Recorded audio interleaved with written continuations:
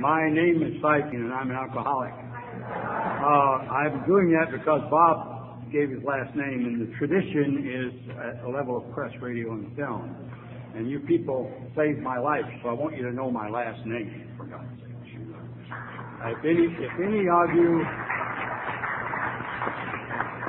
If any of you represent the press, the radio, film, or television, please don't use my last name.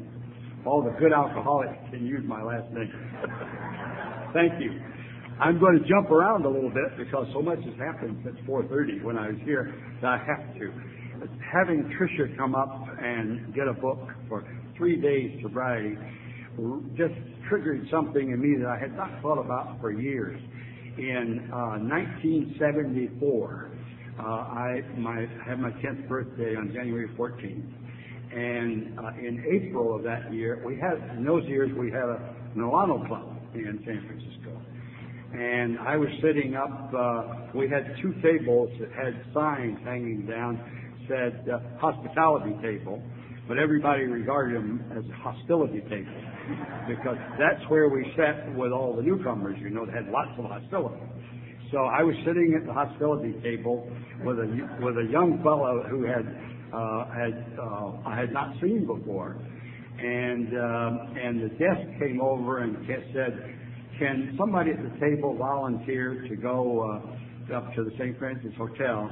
There's a man in one of the rooms up there that's been holed up in the room for 4 days, and he's coming off it, but he's really been in bad shape.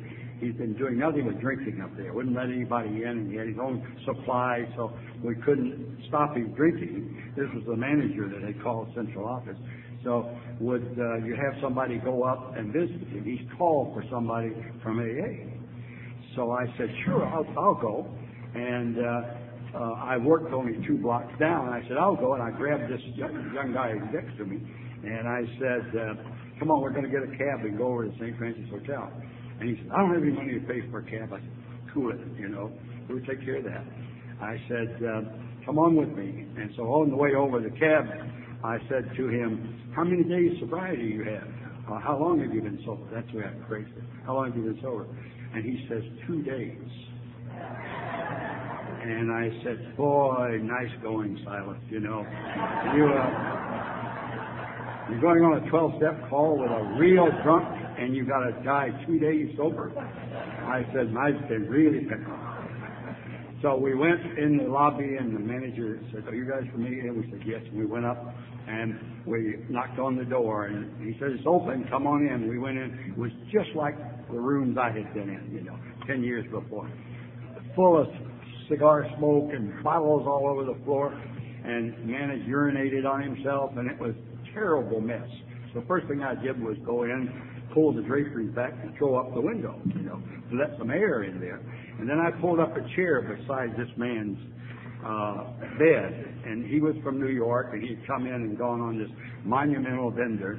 And so I sat down and said, "Have you gone to AA before?" And he said, "No." I said, "Well, you called for AA." He said, "Yeah, I think they can do something for me." And I said, "I do too. If you're ready to surrender, I think so. We can help you." And he says, "How long have you been sober?" And I said, 10 years. And he was rolling his eyes back, I'm really sick cookie. So I started telling him how the program worked. And finally, after I was about 5 minutes into my share with him, only about 5 minutes, he looked me right in the eye. He rolled his eye back, and he said, "You're sober 10 years?" And I said, "Yeah." And he said, How long has this guy sitting at the foot of the bed been sober?" And I says, 2 days. And he looks back at me and he says, "Look, will you shut your mouth and let him tell me how he stayed sober 2 days?"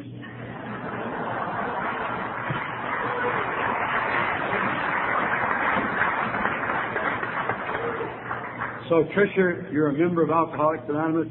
You got something to share. You got 3 days to share, If you're sober today and you're working in the program of Alcoholics Anonymous, you're a peer of ours, and we don't have any gurus or bottoms. We're all right here, We're all sober one day at a time. The reason We're sober one day at a time by the grace of God, and we know that. You know, we have it. It's not from book learning. It's, as Otis said, it's from down in the gut when you know you're one and you adopt this program. That's when it happens. So you could do that at 6 months, you could do that at 3 days, you could do it 2 years or whatever. And I don't want anybody to think that I'm one of these big speaker guys from, San Francisco who knows more than you do, because I've already met 50 people tonight who know more than I do. So I'm very clear about that. I've just been privileged to be invited by your committee up here to share my experience, strength, and hope with you, which I will proceed to do now. This has been a wonderful millennium for me and a lot of self-revelation. I retired from the practice of law 4 years ago, and lo and behold, unbeknownst to me, I didn't know where my life was going to go. I've got several hobbies, and I got into them, but also being retired opened new vistas for me in AA. I got to be a member of the Public Information Committee. I had always had 2, 3, 4 newcomers I was sponsoring while I was going through. But now that I got time, I take them as they come. And the last count I had 14, which is sort of arrogant in a way, to think that I could be helping 14 guys at once. So they call and I answer, and it doesn't impress me, so I'm going to keep right on doing it. And the big benefit of all this is I get to stay sober every day. And my sobriety is just absolutely wonderful. Like Otis was saying, it's some kind of magic here. I don't know what it is. I turned 80 years old on December 28th, and a few days later, January 14th of the millennium, I got 36 years in the program, and I consider myself one of the really.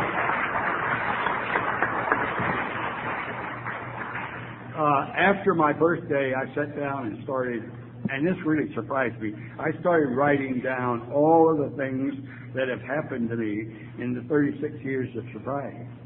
And as the list got longer, I had the sudden awareness that all of it was a gift of grace. Had nothing to do with me. Had nothing. The only thing I brought to the table was the willingness to stay with Alcoholics Anonymous and not leave and do what I could. I never knew even if it was the right thing or not, or whether I was doing the right thing. I just kept coming back. And you'll see how important that is for me. As Otis had the courage to use his cup. I'm not fooling with any cup, because you see me hit this thing 3 times, and first thing I do is hit that cup, So I got something I can seal up here in between gulps.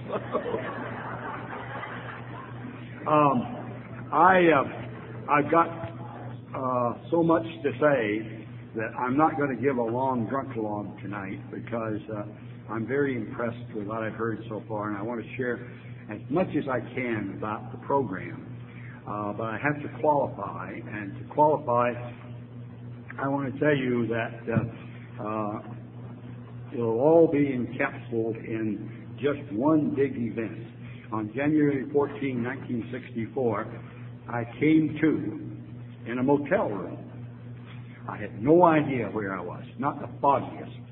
I had reached the point that every alcoholic of my type reaches if he keeps drinking, and that is that the whole year of 1963, without one single exception, every time I touched an alcoholic beverage, a beer or a glass of wine or a martini, anything I drank with alcohol in it, I could not stop.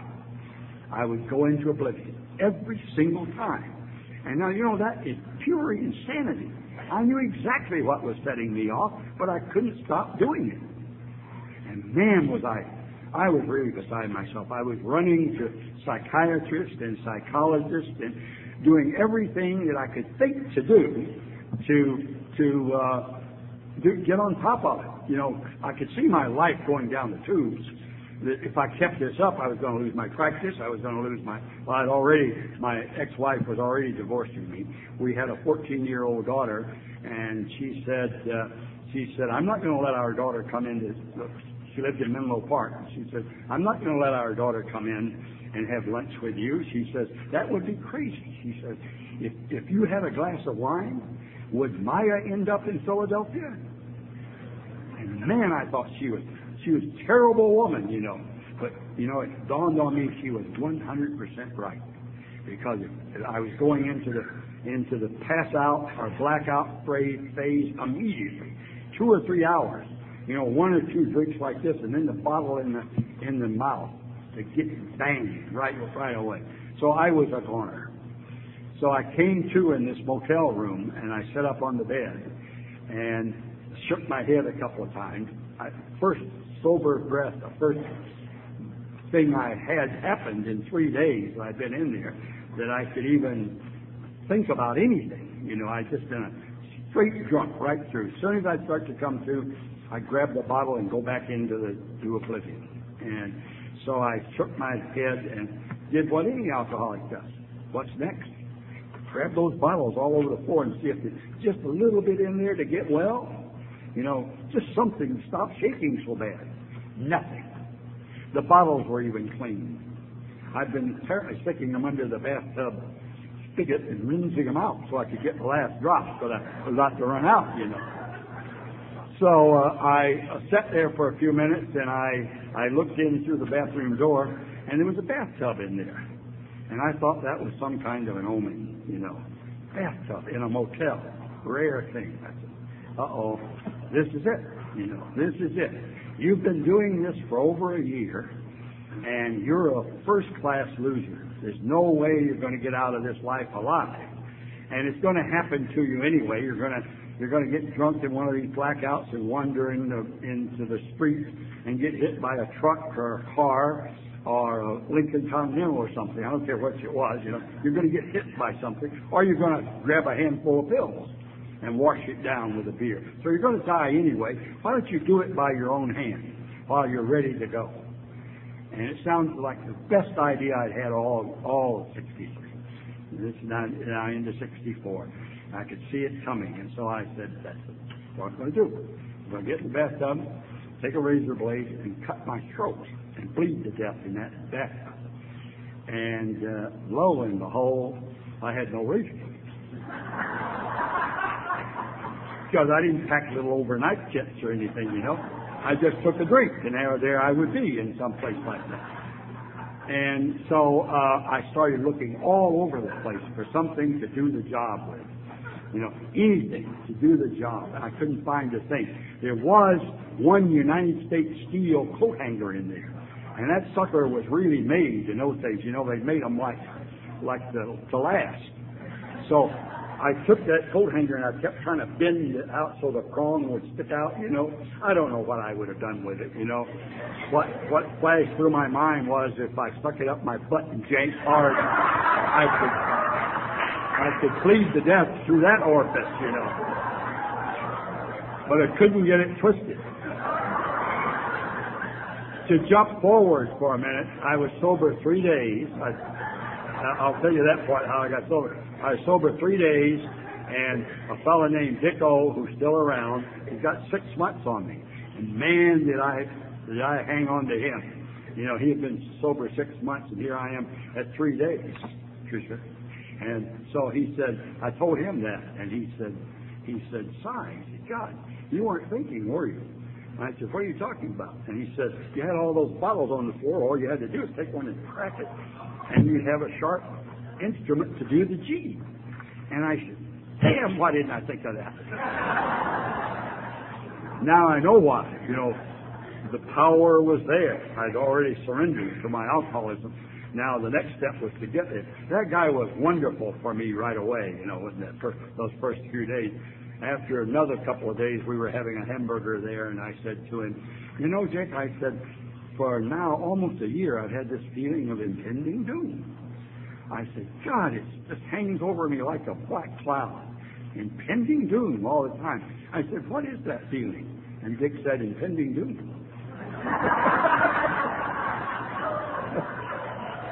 So I thought that was a profound statement. But back to the motel room, I fell across the bed just screaming to the top of my lungs, I gotta die. I have to die today in this room. I am not going to leave this room alive. There's nothing out there for me. I've done everything I could think about. Nothing is there. Nothing at all. So just do it. Do it. Do it. You'll relieve your partners of their anxiety, and you'll certainly there'll be a reward for your ex-wife. So just do it. That's all you have to do. Just do it. And do it. Find some way to die. You can't leave this room alive. And I was crying and screaming, and I slid off the bed onto my knees by the bed. And there's a telephone there. And to this day, I can't know what was in my mind, but I reached for the phone, and I know I didn't know who I was going to call. But I said, get me AA. And I've got several theories about where I'd heard AA, but I'm not going to stop for that. Some did pick it up. Some consciousness had put into my mind AA, and I called AA. And the first big miracle was the switchboard operator said, yes, sir, can I help you?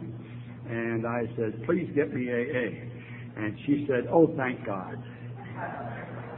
And she said Sacramento or San Francisco. Well, I discovered I was in Sacramento. No idea where I was. So I said, I'm from San Francisco, put me through to San Francisco. So she put me through, and it was just after opening time of the central office down on Gary Street in San Francisco. And Harriet came on the phone and said, what's the matter, Silas? I told her my name, and I said, well, I'm trying to commit suicide. I said, I absolutely cannot stop drinking, no matter what I do. And, my partners hate me, and I can't even see my daughters, and my ex-wife is suing me for a divorce. And I said, even in my favorite bar, the Bonanza Bar, I said, when I go in the front door, 3 or 4 of the old-timers leave by the rear door. And I said, the ungrateful bastards, I said, I've even bought them drinks. And so I was moaning and crying and full of self-pity, really, really into it. And I kept going on. And finally, Harriet said to me, she said, Silas, she says, listen to me. I want to tell you something. And she told me her story over the telephone. And I was sick as a dog, but I still remember the reaction I had to this woman telling me her story. You see, all of these experts I had been to didn't seem to comprehend what was going on, the psychiatrists and the doctors. And this woman was her story was worse than mine. I couldn't believe. I thought, in my arrogance, I thought I was the only one who had ever suffered like this. And here this woman was telling it just like my story was. And man, was I impressed. She really got my attention. And years later, I finally got around to reading the prefaces, the early parts of these forewords. And here it is, the foreword to the 3rd edition. And I really love this because it captures the very spirit of AA. They start out by saying that this is in 1976. AA has 1 million members, 28,000 groups, meeting in over 90 countries. And that was in 1976. Of course, it's 2 million, whatever now. But it says down here, in 1999, there are over 98,000 groups instead of 28,000, and it's estimated that there are over 2 million people. But here's what it says. It's really important to me. In spite of the great increase in the size and the span of this fellowship, at its core, it remains simple and personal. Each day, somewhere in the world, recovery begins when one alcoholic talks with another alcoholic, sharing experience, strength, and hope. That's the way it starts, folks. It starts with one of us talking to another. And, that was what was impressing me, because for the doctors here and the psychiatrists and the experts in the field of recovery addiction, I have great respect for you, and this is just my story. I love the doctors that I meet now in AA and the ones that I see professionally. I have no problem with it at all. But at that time, it just seemed to me that every time I went a psychiatrist or a medical doctor. They were up here, like on the throne, and I was down there. And this is all in my mind, of course. And they were looking at me and saying, "You worm! If you had any guts, any willpower, you wouldn't be in this mess." Now I know that that's wrong. I know they were good men trying to help. I'm fully aware of that, so I have changed completely from that. But at that time, when Harriet shared her story, and I got down there that day and started talking to her, I could not get on the level where they could do me any good because everything froze when I put that judgment into my mind. But I still know to this day, as much as those people knew and as wonderful as they were, not one of them ever said to me, "Oh yes, I pissed in my pants too." Not one of them. And I had to hear that from somebody. And Harriet was telling me that, and she was a woman. So I was really impressed by that. And she gave me explicit instructions of how to get down to her office. And I went down there January 14, 1964. You can look it up in the almanac. It was pouring rain that day. And I was living in a little apartment, just a little studio apartment up on the side of Telegraph Hill. And so she said, I talked to her for about an hour, and she gave me the big book, told me the big book. And she said, "There's a meeting tonight at Tuesday downtown on Bush Street." She says, "Be there." She said, "There's a beginner's meeting at 7:30 and the regular meeting is 8:30. Can you get there by yourself?" And I said, "Oh yeah, I'm going to go take a shower and get cleaned up." She said, "You should," because I had been doing all those things, I had 3-day growth of beard. And I went up and I took 3 showers after I left her, and I put on my very best dudes, man. I mean, my good stuff. My Brooks Brothers suit with the vest, my Cole Haan loafers. I was really, I just kept bathing until I got really cleaned up. Nice fresh shave, and I went up, caught a cab and got there in the rain. There's a little guy standing on the door who was the greeter. I didn't know anything about it, and I ran in out of the rain up there, and Harry looked at me and he said, "You look new." And I said, "Well, these are pretty nice clothes, mister." And he said, "It's not important." He says, "Those 2 seats on the front row. One of them is yours and the other is mine. I'm greeting people. I'll be with you shortly." So he came in and sat down. And Harry was a gift from God. I can't say that I ever liked him. But he had my number. I was 44 years old. I was an a-hole lawyer who knew everything, And I was looking at those steps, and immediately all that stuff was going through my head, about some of this was not necessary. Really couldn't see how it was going to affect me. But I loved that first meeting. The guy who shared, I identified with completely. Just completely. Everything he said. He just told my story. And I had my big book with me. And so Harry, at the end of the meeting, Harry said, "Let's go over and have a cup of coffee at the Atlanta Club." So we went over to the hostility table and sat down, and he says, "I'll be your temporary sponsor." And I said, "Great, what's a sponsor?" And he says, "You'll find out." He says, "Now, first order of business," he says, "can you take step 1? And I read it, and I said, "Wow, I sure can." That nailed me right there. Absolutely, my life is unmanageable, and I'm a hopeless, helpless alcoholic. He says, "Good, if you can do that, you got 50% of the battle won." So I didn't know what he meant, of course, but I said, "Great." So then he said, "I want you to go to a meeting every day, 2 meetings a day if you can, and I want you to report to me by phone every day." And he kept saying to me the next few days, "You done step 2? And I said, "What's step 2? "Well, isn't a book there?" And he was real mean. He really didn't respect my learning or my position or any of the rest of it. He was always on me, So finally we met for lunch one day, and he says, "Now about step 2. He says, just came to believe a power greater than ourselves could restore us to sanity. You've already admitted you're insane, didn't you? I said, yes. He says, okay, there's some power. If it's just AA, that's okay, Silas. Just AA. Just admit it. And I said, you mean right now? He said, right now. Say it. So he says, you're a little slow. I'll break it down for you. Always a dig like that, about my intelligence. So I said it, and he says, you've taken step 2 now. He said, now, I want you to read the part about 3, right after the chapter 5 that we read, where it says, after the 4th of chapter 5, where it says, we're now at step 3. I want you to get that in your mind firmly, okay? So then 3 days later, now it's about the 3rd week, about 3 days later, I saw him again, and at this time I saw him, there was another sponsor with the same time that Harry had in the program, and his sponsor. So his sponsee was saying, this guy's sponsee was saying, well, I never drink, and I love these meetings. I love to go to the meetings, And he says, you got to do the steps, all of them. And I said, Harry, how come you insist on that?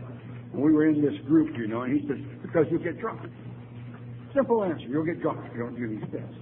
And the other guy said, the other newcomer, relative newcomer said, yeah, he says, I get a lot out of the meetings too. He says, I can't see the deal of getting into all of this stuff like this. And his sponsor said to him, when 4 of us were standing there, he said, listen, nuthead, to his sponsor. So I found somebody else insulted their sponsor. So he says, tell me this. He said, if you sit in your garage for 90 days, are you going to turn into a Chevrolet? And he says, well, of course not. I'm not going to turn into a Chevrolet. And he says, well, what makes you think you're going to sit in AA meetings for 90 days and turn into a sober alcoholic? He says, it's not going to happen. You will get a lot of hugs and you get a lot of good fellowship. And if you stay sober, it's okay. But you're not going to solve your alcohol problem unless you get into those steps. So we walked around, went right out, and Harry said, now, we went to lunch in the Jack's restaurant. And so we were sitting across from each other, and Harry said, now we're going to take the 3rd step. And I said, here? In this restaurant? And he says, yes, in this restaurant. He says, I'm getting tired of fooling with you. He says, what we're going to do is take the 3rd step right now. He says, as I told you before, you're slow, so I want you to repeat after me, and I'm going to break it down. He says, I want you to say, made a decision. I said, I've got 3 weeks and there's white in my eyes. And I said to him, I can handle 1 sentence, damn it. 1 complete sentence. And he says, look, don't get so hostile. He says, you've got to do these things to stay sober. You have to do them to stay sober. So I'm just helping you to stay sober. And I said, well, I've told you half a dozen times that I'm an agnostic. And I said, in my opinion, this 3rd step is just another sort of call to return to religion. That's what it's really all about. And he says, give me that again. And I said, what? He said, give me that statement again. And now the waiters are looking. And I'm really embarrassed. And I said, well, it's just kind of like religion. No, I want you to tell me what you said. And I said, I finally stumbled out. I said, well, in my opinion, this is like religion. He says, have you been reading that book? And I said, of course I've been reading the book. Well, he says, you've been reading the first 164 pages? And I said, yes, I've been reading parts of it every day. And he says, is there any place in there where it says I've got to listen to your opinion?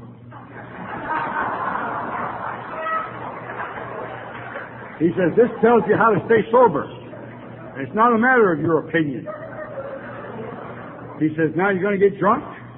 And I said, no, I'm not going to get drunk. He says, okay, we're going to do the 3rd step right now.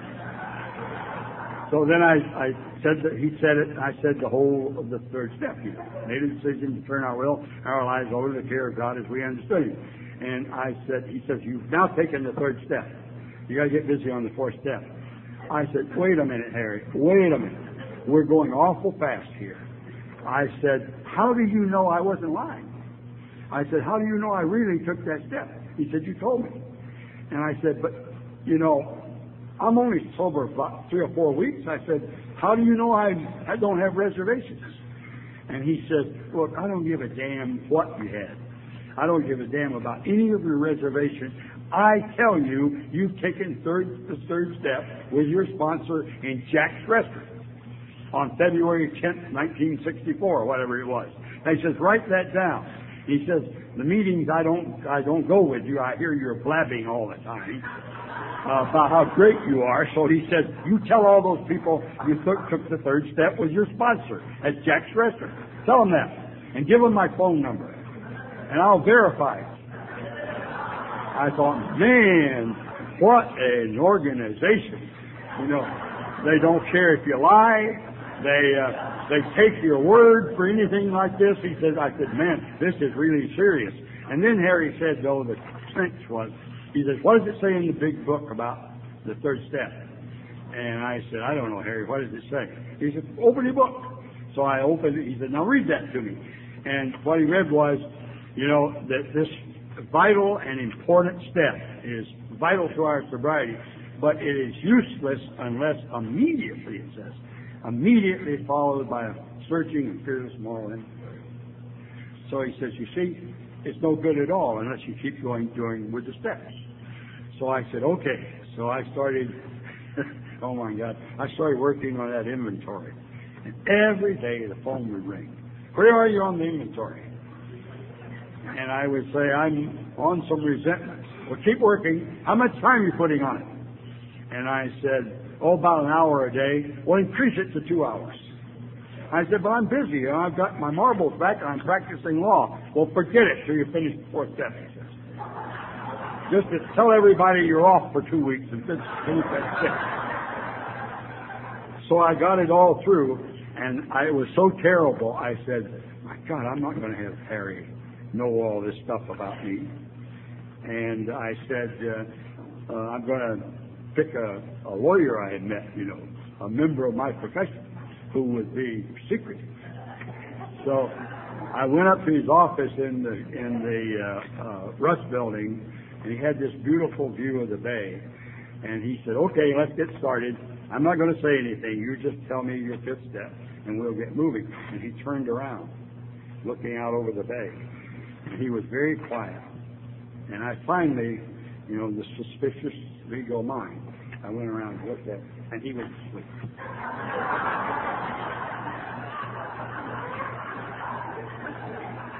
And I grabbed him and shook him. And I said, you spoil my fifth step. And Chevis said, I didn't spoil your fifth step. What are you talking about?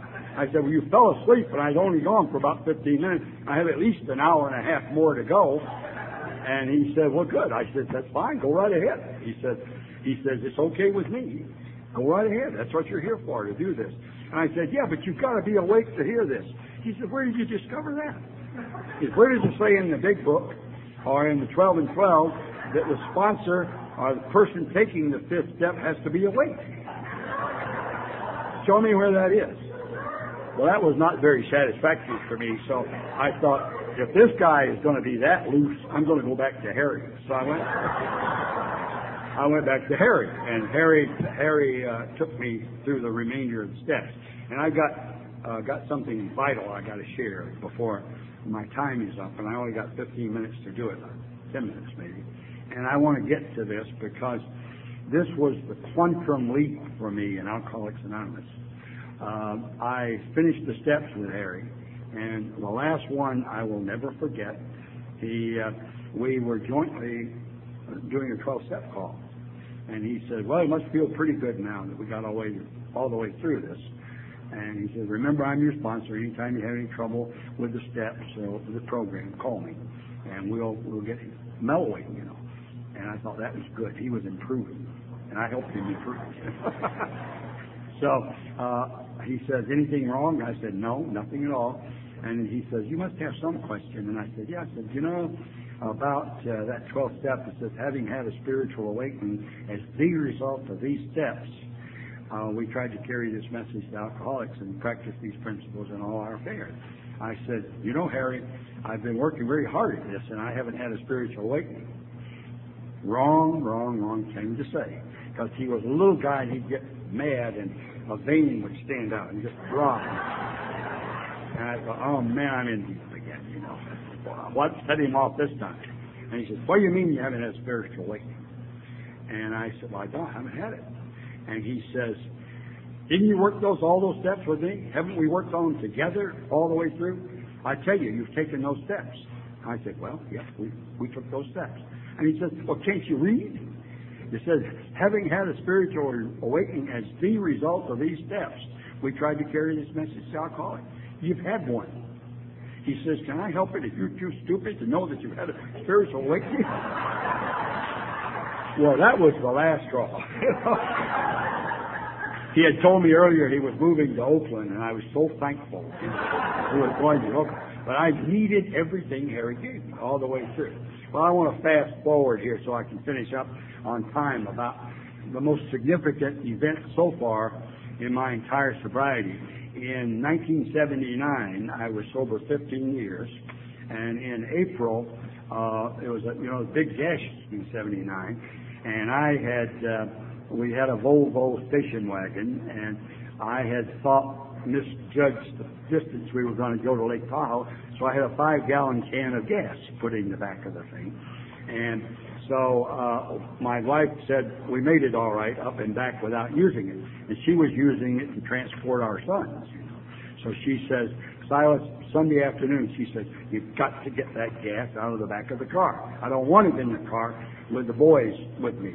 And I said, okay, I'll do it. I had on shorts and a T-shirt and flip-flops, and I went out, and sure enough, I had a leaded gas container with a leaded gas pourer, and this was Volvo took unleaded gas. So I had to go next door and borrow my neighbor's gas can, and I came back and opened the garage door, and I was standing pouring that gas through a funnel in the middle of my garage with nobody in the garage. And all of a sudden, I looked up and there was a fireball coming towards me, and it hit me. This huge fireball, taller than I was. The fumes of the gas had been sucked into the furnace, and the fireball came out. And of course, what I did was I dropped the can and spilled it all over me, so I was a flaming torch. And I would have died on the spot had it not been for my oldest son, who was a Boy Scout and had burn training in the Boy Scouts, He grabbed me and wrapped me in a blanket the minute he saw it happen. And his younger brother was there too, Tony, my second son, and he was yelling to Tony, get his legs, Tony, get his legs, I'll wrap him to the head. So fortunately we had blankets and stuff down there they could wrap me. But they took me to San Francisco General Burn Unit, and for 10 days I never knew what pain was. And I was in World War II, and I went through some stuff, but boy, this was something. If you ever burn the finger, you know what a burn feels like, And I was so hurting, so bad, I couldn't even read the headline. I didn't dare turn on the television. My poor brain had all it could do just to handle coping with that pain. And I was in a room by myself, and they were doing a whole bunch of stuff to me all day. One of which, one of the modern burn things is they put you on a trolley type thing and get you over the sheep dip and drop you in it. And it hurts so bad when you hit, you immediately pass out. So I remember very little about that, except the 4 nurses were scrubbing the burns with brushes, So it was just impossible. And I was really trying to die again. I was saying, I gotta die. I can't take this pain. I gotta die. And way back in my brain kept coming up, talking about AA training, kept coming up, this too shall pass. This too shall pass. This too shall pass. It sort of got to be a mantra. This too shall pass. But, it wasn't passing. And I was hurting. So on the 10th or 11th day, Evelyn, and I can't figure out when it was, but this woman on the program, Evelyn, had was assigned to the burn ward that day. She was not an official burn nurse, but she just came in because one of the burn nurses was off. She came in and greeted me, and she says, how are you? And I said, I'm in terrible pain. I said, I didn't even recognize you when you came in. And she says, well, I'll take good care of you. Don't worry now. So we've been in a lot of meetings together. Well, about an hour later, she comes to the door with this young guy in tow. And she says to me, Si, Pat would like to talk to you. My big book was on the table, and I thought to myself, she's out of her mind. Why in the hell would she do this to me? I can't talk to anybody. I can't even talk to my wife. You know, this pain is so great, I just can't talk to anybody. But somehow my arm went up and I waved this guy in. And he came in and he sat down on the head of my bed, and I said, okay, Pat, what's the trouble? And he told me what had happened to him. He had his arm all bandaged up.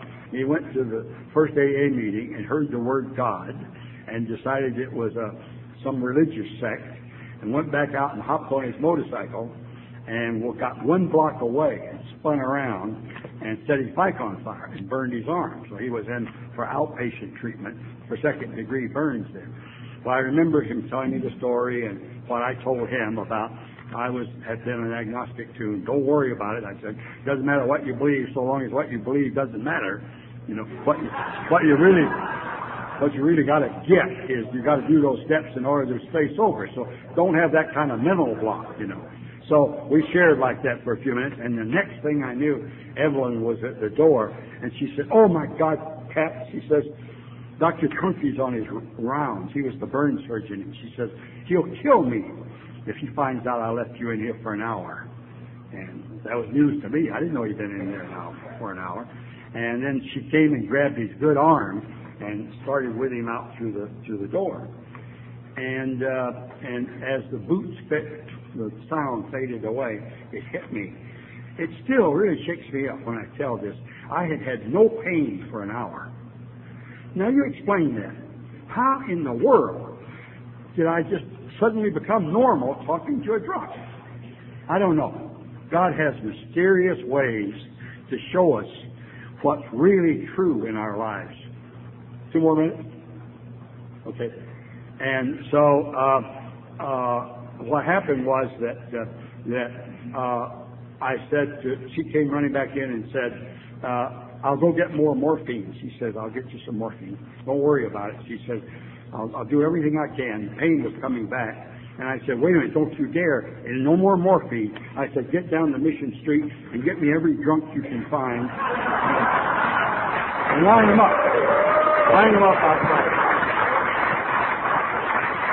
And she says, you know I can't do that. She says, I can't do that. She says, but I'll have you a meeting. There's 7 of us on duty on the floor. And she said, I'll have you a meeting in an hour.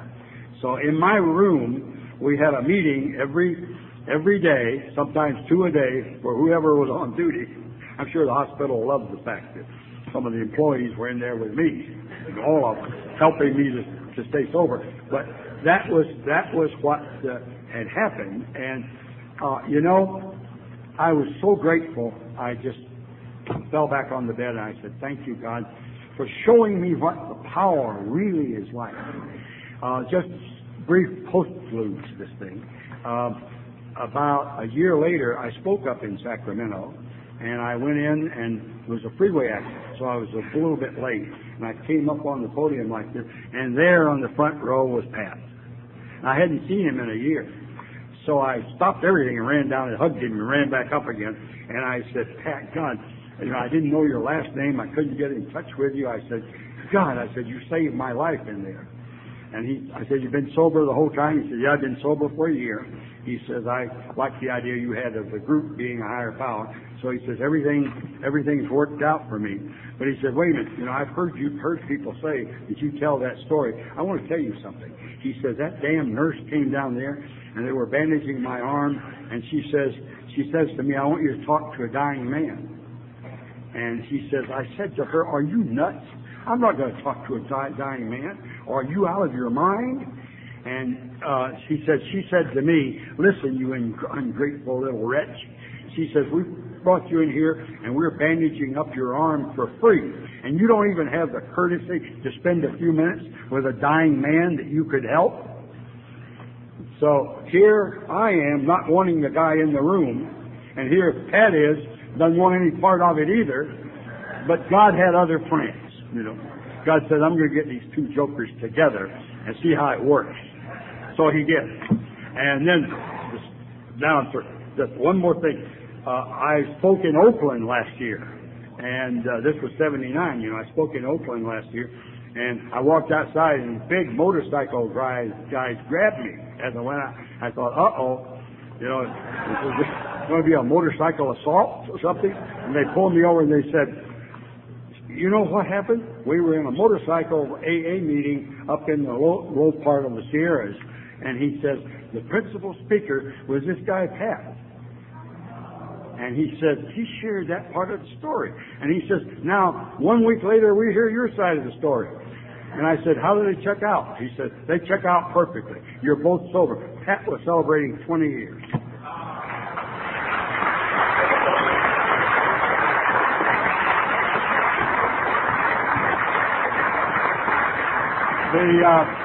The coach is giving me signals from the bench, which I interpreted as saying, shut up and end it.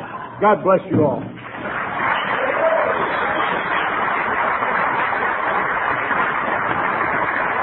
Thank you. Thank you. Thank you. Thank you.